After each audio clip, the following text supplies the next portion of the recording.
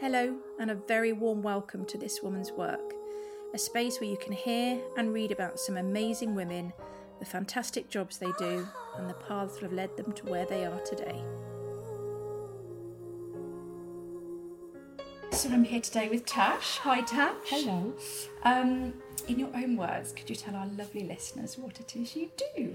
Well, I am a yoga and Pilates teacher, teach meditation as well, and I have a studio called The Loft, housed at the Rutland Nursery in London. Fantastic. So you've only recently moved to that. You've just changed premises. Yeah.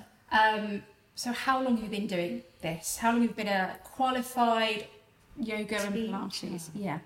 I've been teaching Pilates for as long as I can remember, like probably 20 years. And then yoga was always my dirty little secret that I did on the side. And no one knew, it was always my little sort of, side, sort of thing.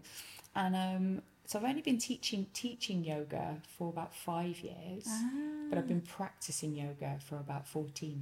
Right.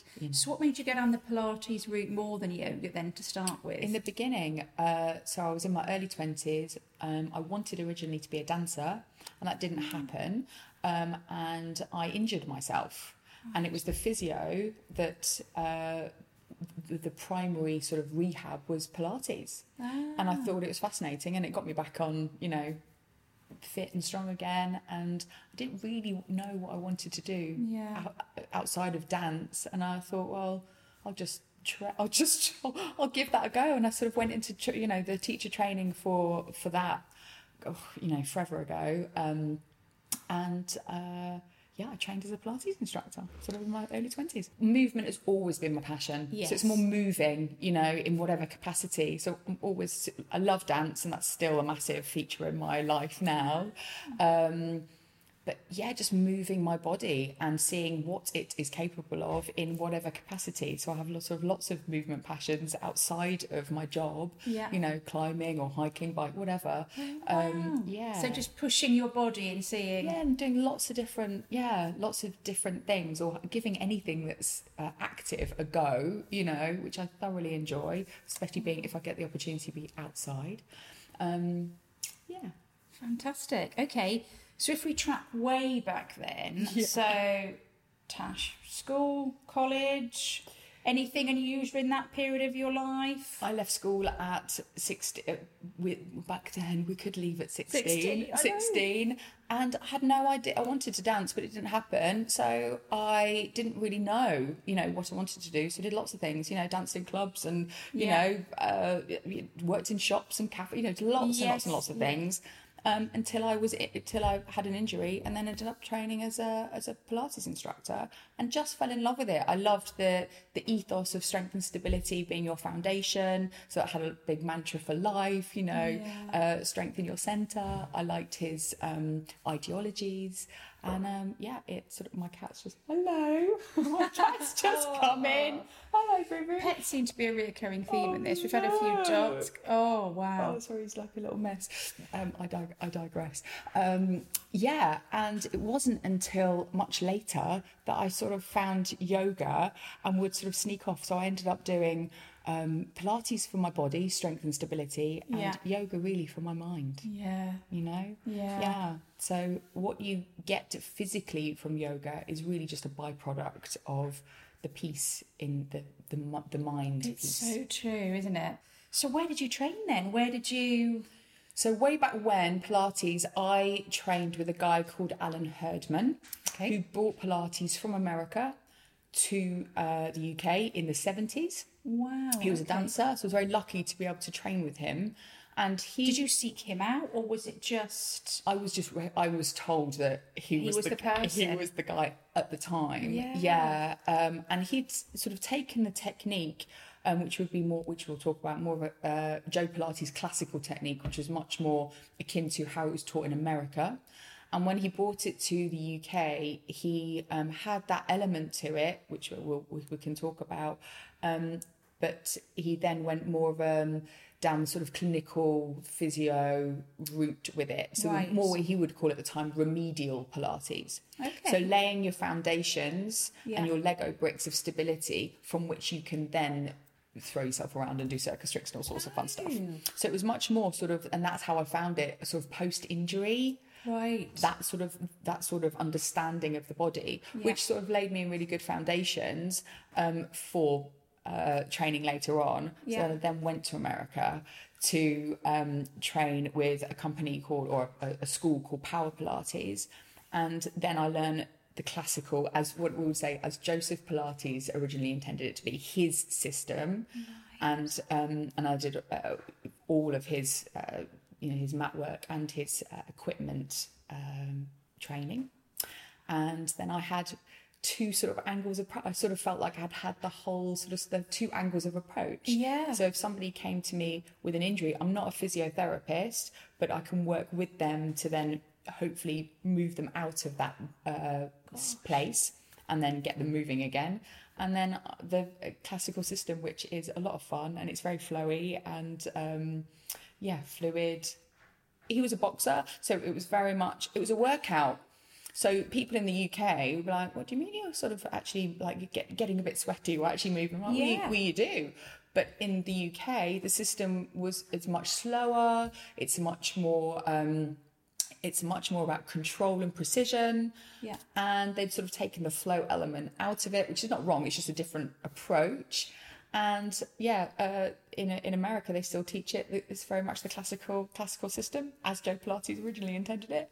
And it has flow and fluidity to it, which means you get moving a lot more, which has kind of has a different feel in the body, you know? Yeah. And so how long were you in the States for? Oh, not long, only about 3 weeks, because I'd already done, it was more like it was a bridging programme at the time, because I'd already got like my... an intensive kind of... Yeah, that's exactly right. Yeah. Wow, okay. And were you, when you came back from all of this, did you straight away start instructing? Have you worked at different places? What's been your kind of, I guess, employment journey with it then? Yeah, well, at the time, I was living in London. So I was very fortunate. There was lots of studios in London, so I got to teach in lots of different places, and the Harbour Club in some nice places in London. I got to teach, which was lovely.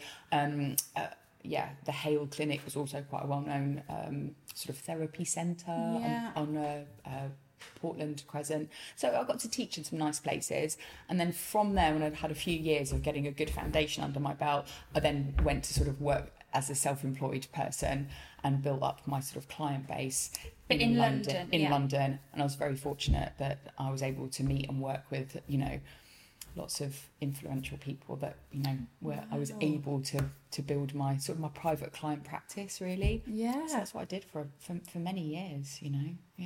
Gosh, and then what brought you up to the Midlands then?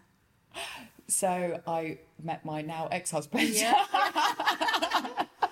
A man. Yeah. I mean, essentially, we had our son in London. Yeah. When he was 2, I just didn't want to do the school thing in London. Still got a lot of friends. I go there a lot and I love it, but I didn't really want to bring my son up with the school pressures and in a big city. Yeah. So we came back here. Originally, we're from Nottingham. Oh, okay. Yeah. Oh, interesting. Yeah. Okay. So we came back here, and we moved to near Grantham because my husband could then still commute back to London for work. Yeah. His office is still there, and I was up here with our son. And did you set up straight away as your own place, or what were you doing when you first moved? When I came up here, no, I essentially stopped teaching. Okay. So I didn't teach for quite a while actually, because I had a 2-year-old, so I didn't know anyone. Yeah, no friends. Gosh. Yeah. No so you've gone from this really busy, like all in, influential kind of, and then up here to go and do what you want to do. No, that was that. I think that was the, to a little bit earlier about being impulsive. I'm like, that's a great idea. We'll go and move into a cottage in the country with a baby. And then I moved. I went, I've left my job, my business, my friends, your whole network, and I'm in a village and I know no one. And my husband is working a lot away. This is quite a common story. It is. So I'm not really unusual that my husband was at the time building up his business in London and from scratch. And so, I sort of didn't teach. And also, this is really interesting. At the time when I moved here, there were no Pilates studios at all up here. There wasn't even much knowledge or understanding of what Pilates was up here. It was fascinating. And I'd come from London, where they're pretty much on every street corner, you know. And up here, there just wasn't any. I mean, you couldn't even go to a class. Couldn't go to a class, couldn't find a class, couldn't find a teacher. Could barely, I mean, you could find a bit of yoga, you know, a little bit. And my particular style was Ashtanga. I had to go to Newark. I found one person in Newark. And, there were no Ashtangis around here. And it's only just now, in the last handful of years, that I can find that style of yoga. So, talking to somebody about Mysore self-practice was like, no one had a clue. No. So it was really interesting, the not just the shift of not knowing anyone, but the things that you're used to finding easily. Well, for someone you've described yourself as, I love moving, I love doing all this stuff, and then suddenly... not available. Gosh, your world has completely changed. Yeah, it was really interesting. I didn't have, dogs or, to, go, you just, go for a dog walk or whatever, and you meet people. So it was, and then I sort of did that, maybe, groups, or my son started at Montessori nursery. Yes, yeah. And then I met a couple of nice ladies, and then I met a couple of sort of that sort of mums that you didn't really connect with, and you're thinking, what have I done? I don't know what I've done. I don't get this. I don't get this. Yeah, what am I meant to do? What am I meant to do? I'm supposed to be like in this joyous bubble, and I'm not really. Yeah. So yeah, it was a tricky time, but that's really why I didn't teach for a while. And then actually a couple of mums went, oh, come on, get back on the horse, Really? Yeah, so I started teaching from my lounge. Oh, wow. Yeah. So really natural, really organic. Yeah, just really random. And they sort of didn't force me into it, but kind of, did, Coerced you. Yeah, kind of went, come on. And so I just started teaching small groups from my living room. Wow. Yeah. And then I eventually, we built an annex. And eventually I built a studio. Yeah. And eventually I then started teaching again up here. Wow. But again, it was on a part-time basis, really, fitting very much around, having a little boy. Yeah. Yeah. So that's kind of what happened. Gosh, I'm now picturing this house with a yoga studio annex and thinking, whoever owns that now, well, what are they doing with that space? Oh, it'll be a man cave of something. It'll be like a cinema or something like that.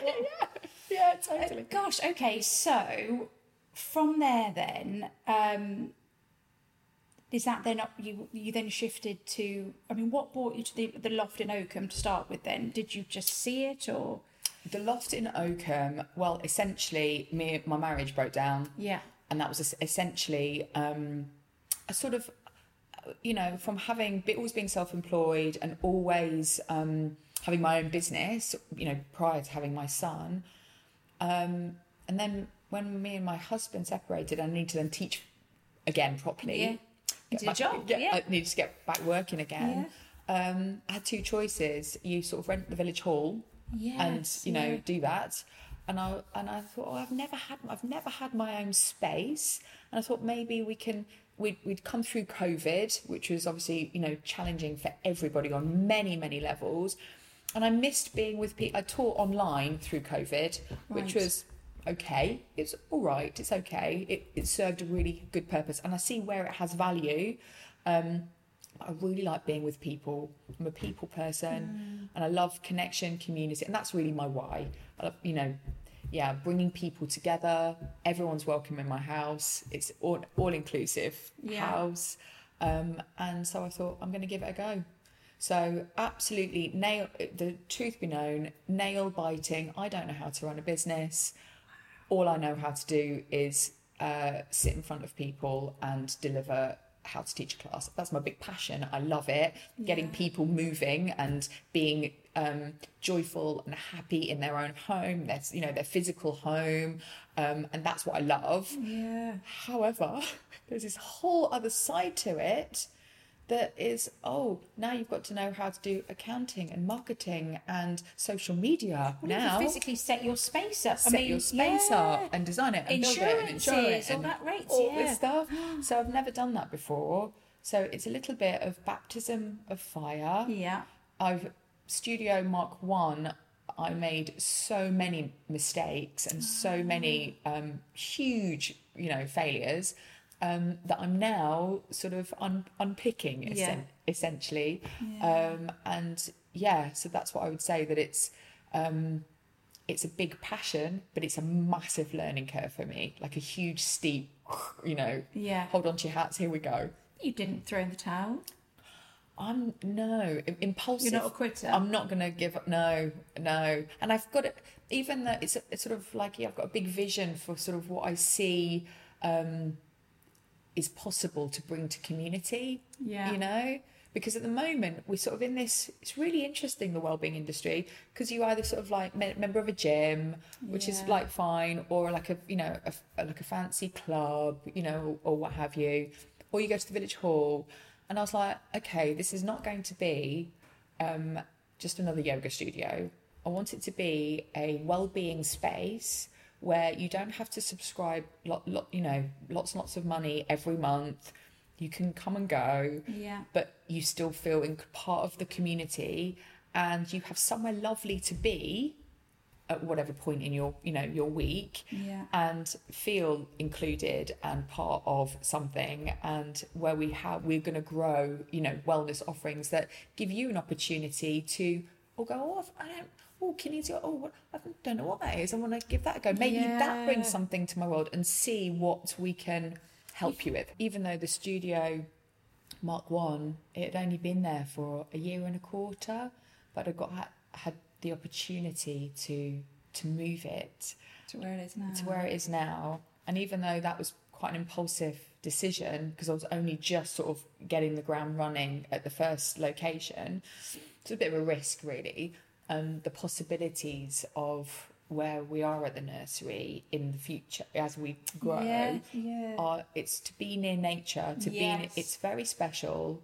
It's a very special location, and we have the possibility to get people back to nature and get people exploring how they feel in a place of beauty, which we're very lucky that this is where we live, and we can then offer it to as many people as possible.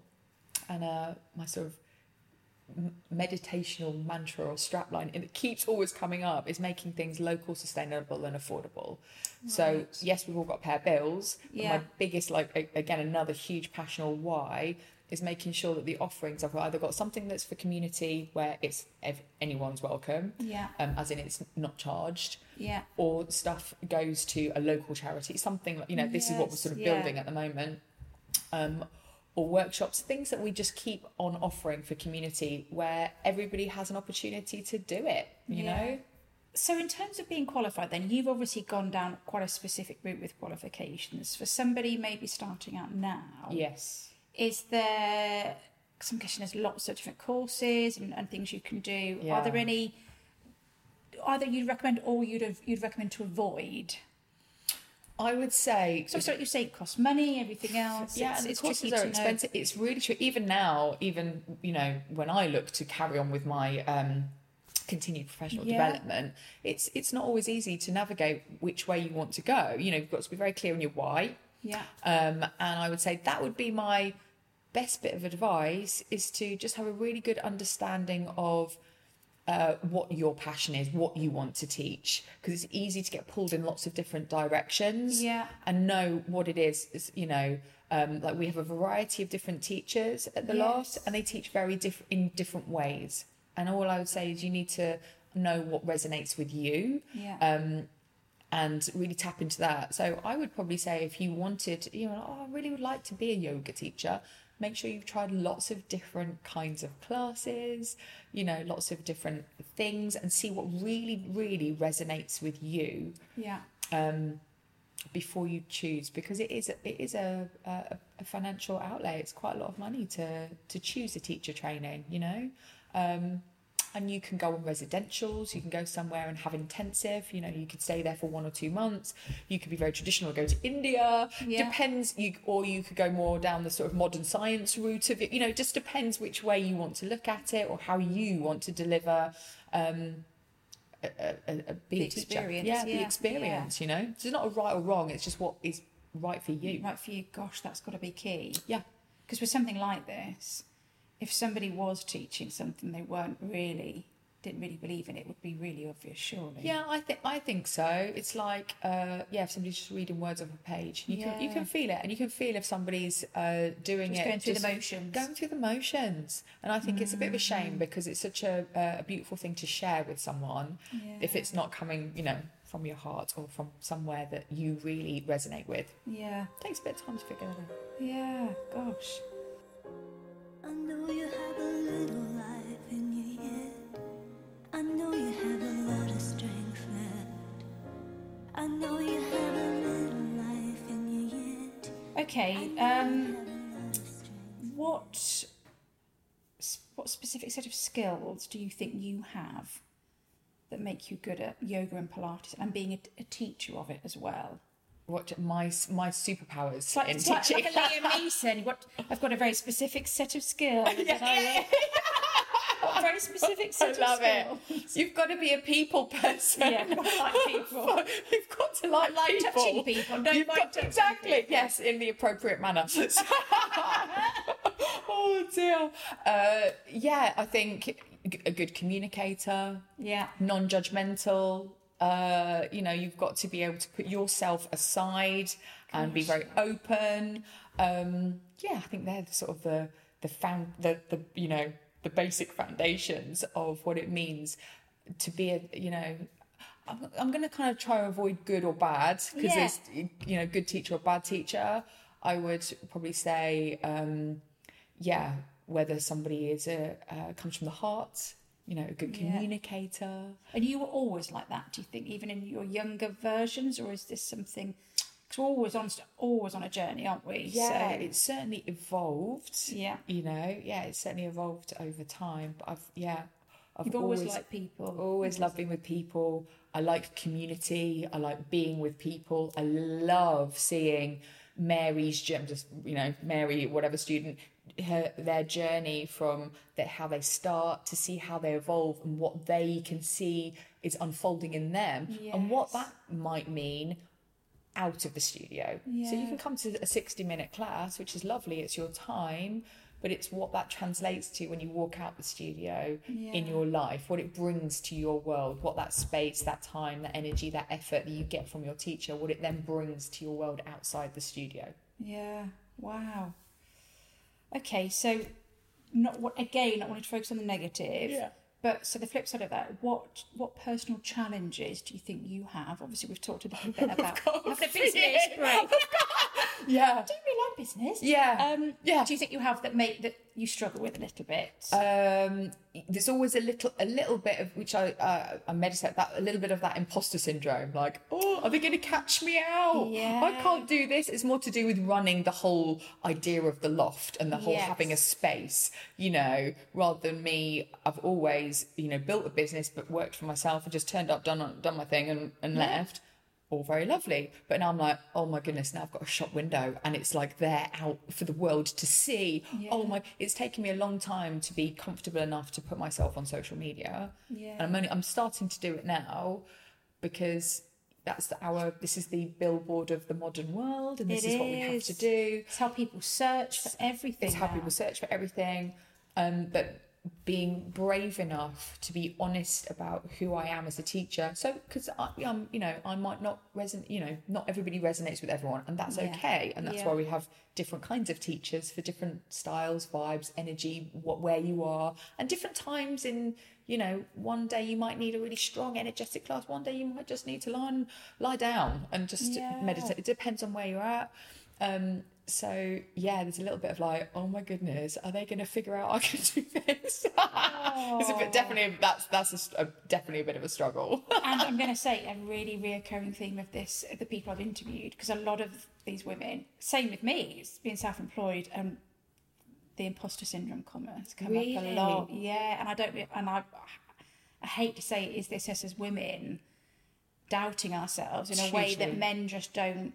Men are just a bit more gung-ho and stuff, I think. But equally, we think beyond, don't we? So we're thinking of, you and I, we're thinking about our kids and the responsibility of stuff. Yeah. So, and obviously we feel responsible for the people. Yes. You know, so yeah, it is a really reoccurring theme. So it's huge. I spend, as most women in marriages that they're looking after their children, I spent many years forgetting I might have had some value to offer. And then when it is like, now go out into the world and get on with it again, I was like, oh, I've done this for years. Yeah, God, you know, the self-doubt like can be crippling. So I literally, for the last year, they're my struggles or worries or concerns. Like, I've got no idea. I know kind of what I want to do, how to do it. I don't know if I can, if it's going to be possible, if I'm going to, you know, all of those things. I don't think we ever do, like, it's not like, and ta-da, I got over myself. It's an ebb and flow. It changes all the time, and your emotions and your feet, it's a backdrop that changes all the time. And the whole idea of meditation, it's not possible to, I mean, if I had £1 for every time I said, I can't meditate, my head's too busy, or I've got too many, you know, there's too much, that's what the mind is. We're not supposed to blank the mind or completely empty the mind. So it's a time and a place then. We're not, you know, that's not the goal. It's observation and to be and find the awareness. And then eventually, the more we sit still with ourselves and cultivate that practice and that present moment awareness, over time, you get more spaciousness, you get more clarity and more intuition and a break, a bit of a break from my own head, and a break, which is really amazing. Like, it's really wonderful, you know. And that's why yoga's a really beautiful way in, because you get to use your body as your tool to do that. Yeah, that's exactly why I love it, because I'm focusing on my body and what my body's doing, not the weird stuff going around in my head. Exactly. So that's why it's a really great backdoor into that peacefulness that you can get with your practice. Really nice. Okay. What's been the absolute best part of all of it? And it could be there might be multiple things. So when you were teaching in London, is there a best thing that happened to you, or a best part and best thing now? Wherever you want to take that question. Best part of, I mean, met some beautiful people, like wonderful, you know, like genuinely the most amazing people, and you naturally then find your tribe, you know, and of all different walks of life, all different types of people, which I find really joyous and inspiring to hear their stories and where they've come from. And so I love that part of what I do. And I love the work-life balance. I love that it gives me freedom and choice. So they're the most amazing things about this, is that I get the choice to set my own schedule, timetable, how I teach, when I teach, what I teach, which is it's a luxury, really. It's a real gift to be able to do that, you know. I feel very grateful that I can. Oh.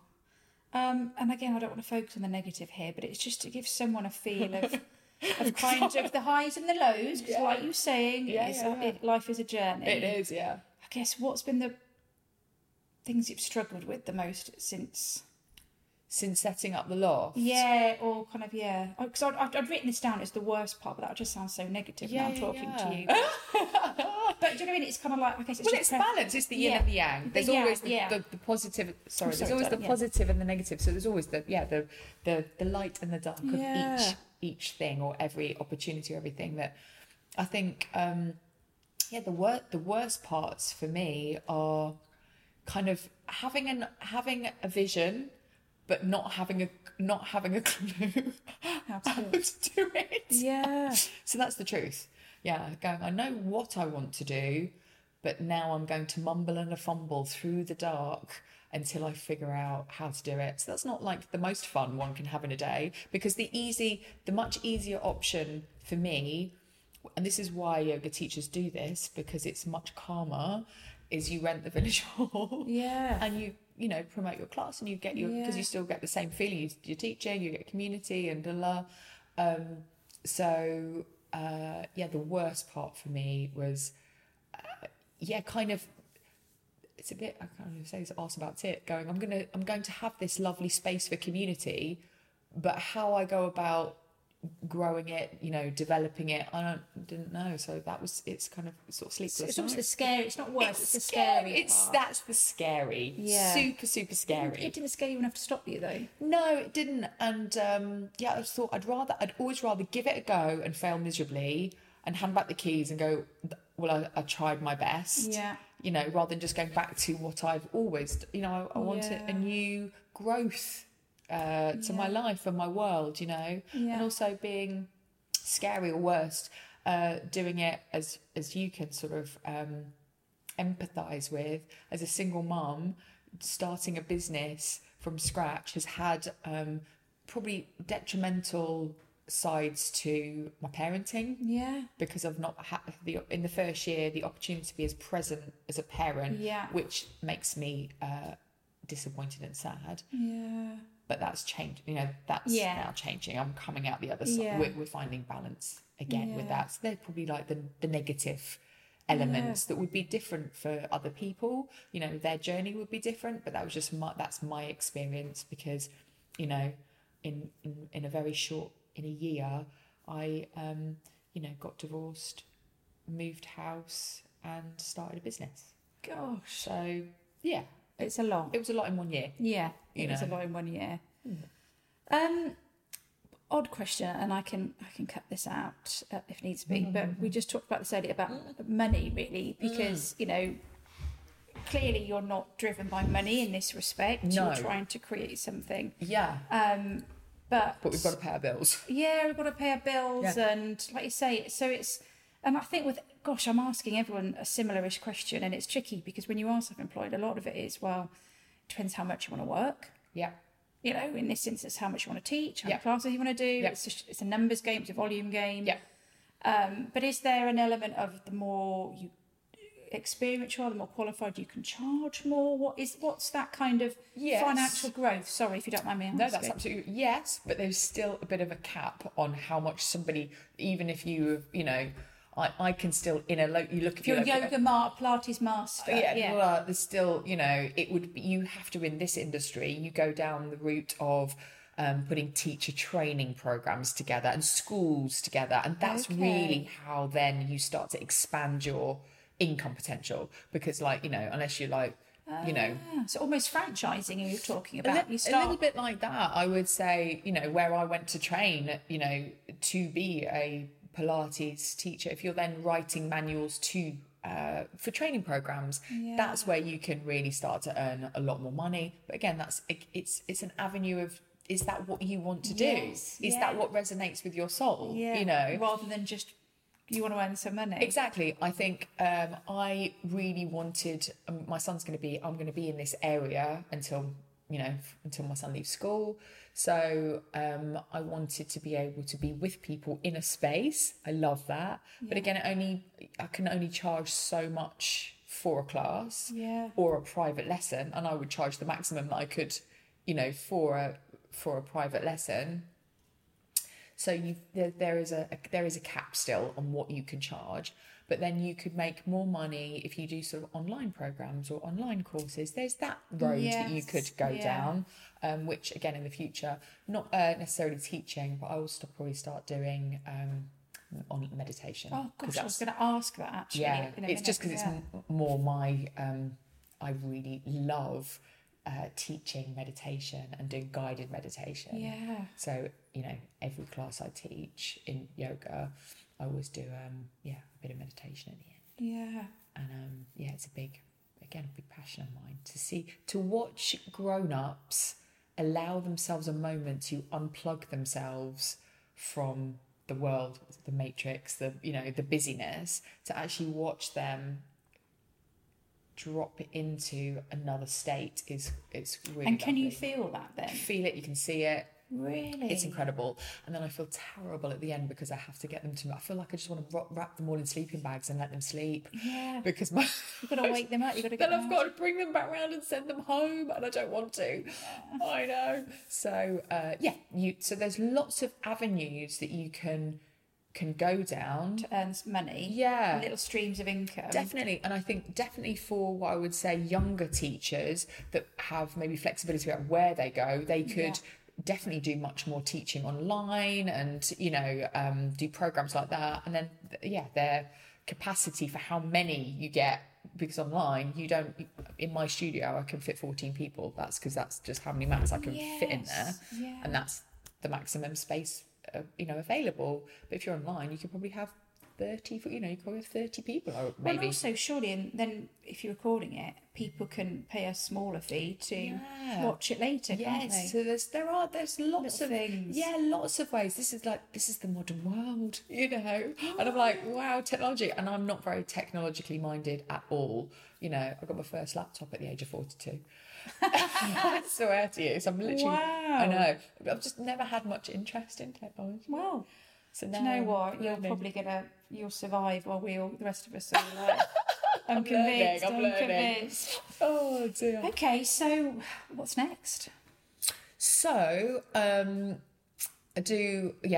on sort of collaborations, which again I really, really enjoy doing. So bringing my skills with another wonderful person's skills, and then piecing events, workshops. Brilliant. Me and another teacher and the lovely lady that I do sound baths with. So we've got a little project that I'm going to hang fire on talking about. But we'll have our first one in I'm going to call it a wellbeing party. Wow. Yes, me and one of my best friends. We've always loved dancing and partying. Now I'm getting older. I like to drink. I like to drink less, and Go to bed early. Right, exactly. So let's do a wellbeing like a daytime party. So we'll have I like teaching yoga to dance music and all sorts of craziness, and collaborating with Reiki and sound baths and so it's going to be like so. In December we'll have our first one, and then with a view to do much bigger outside daytime wellbeing parties.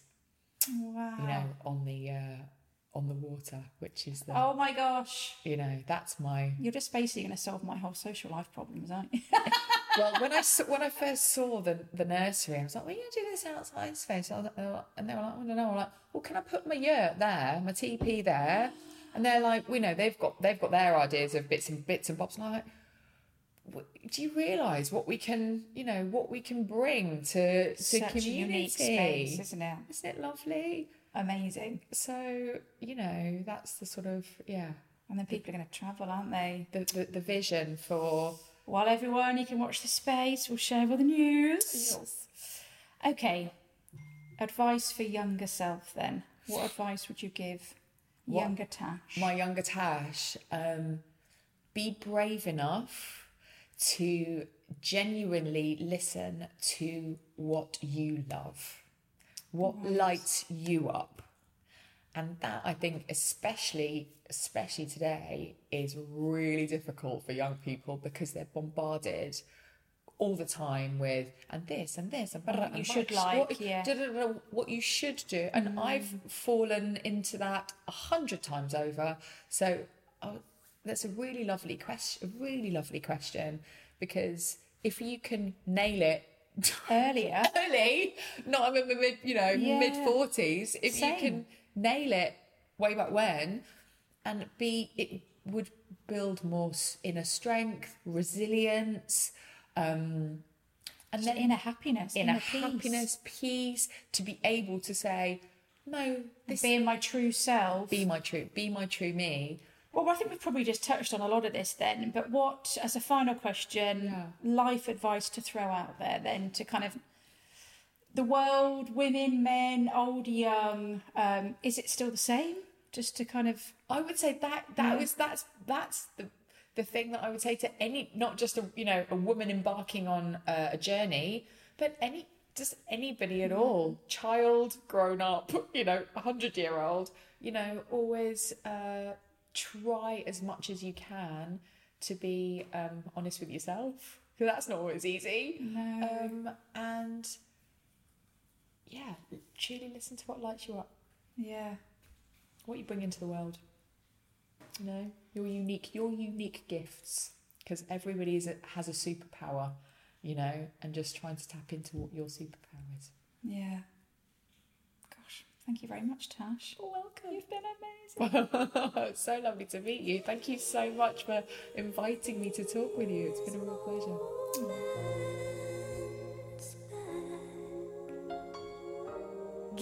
If you would like to hear more about this chat, see some behind the scenes pics and some personal profile pics, plus read about how to get started in this industry and or this role, then please go and support us on Patreon. The link is on this podcast page and across all of our socials. Sincere thanks in advance.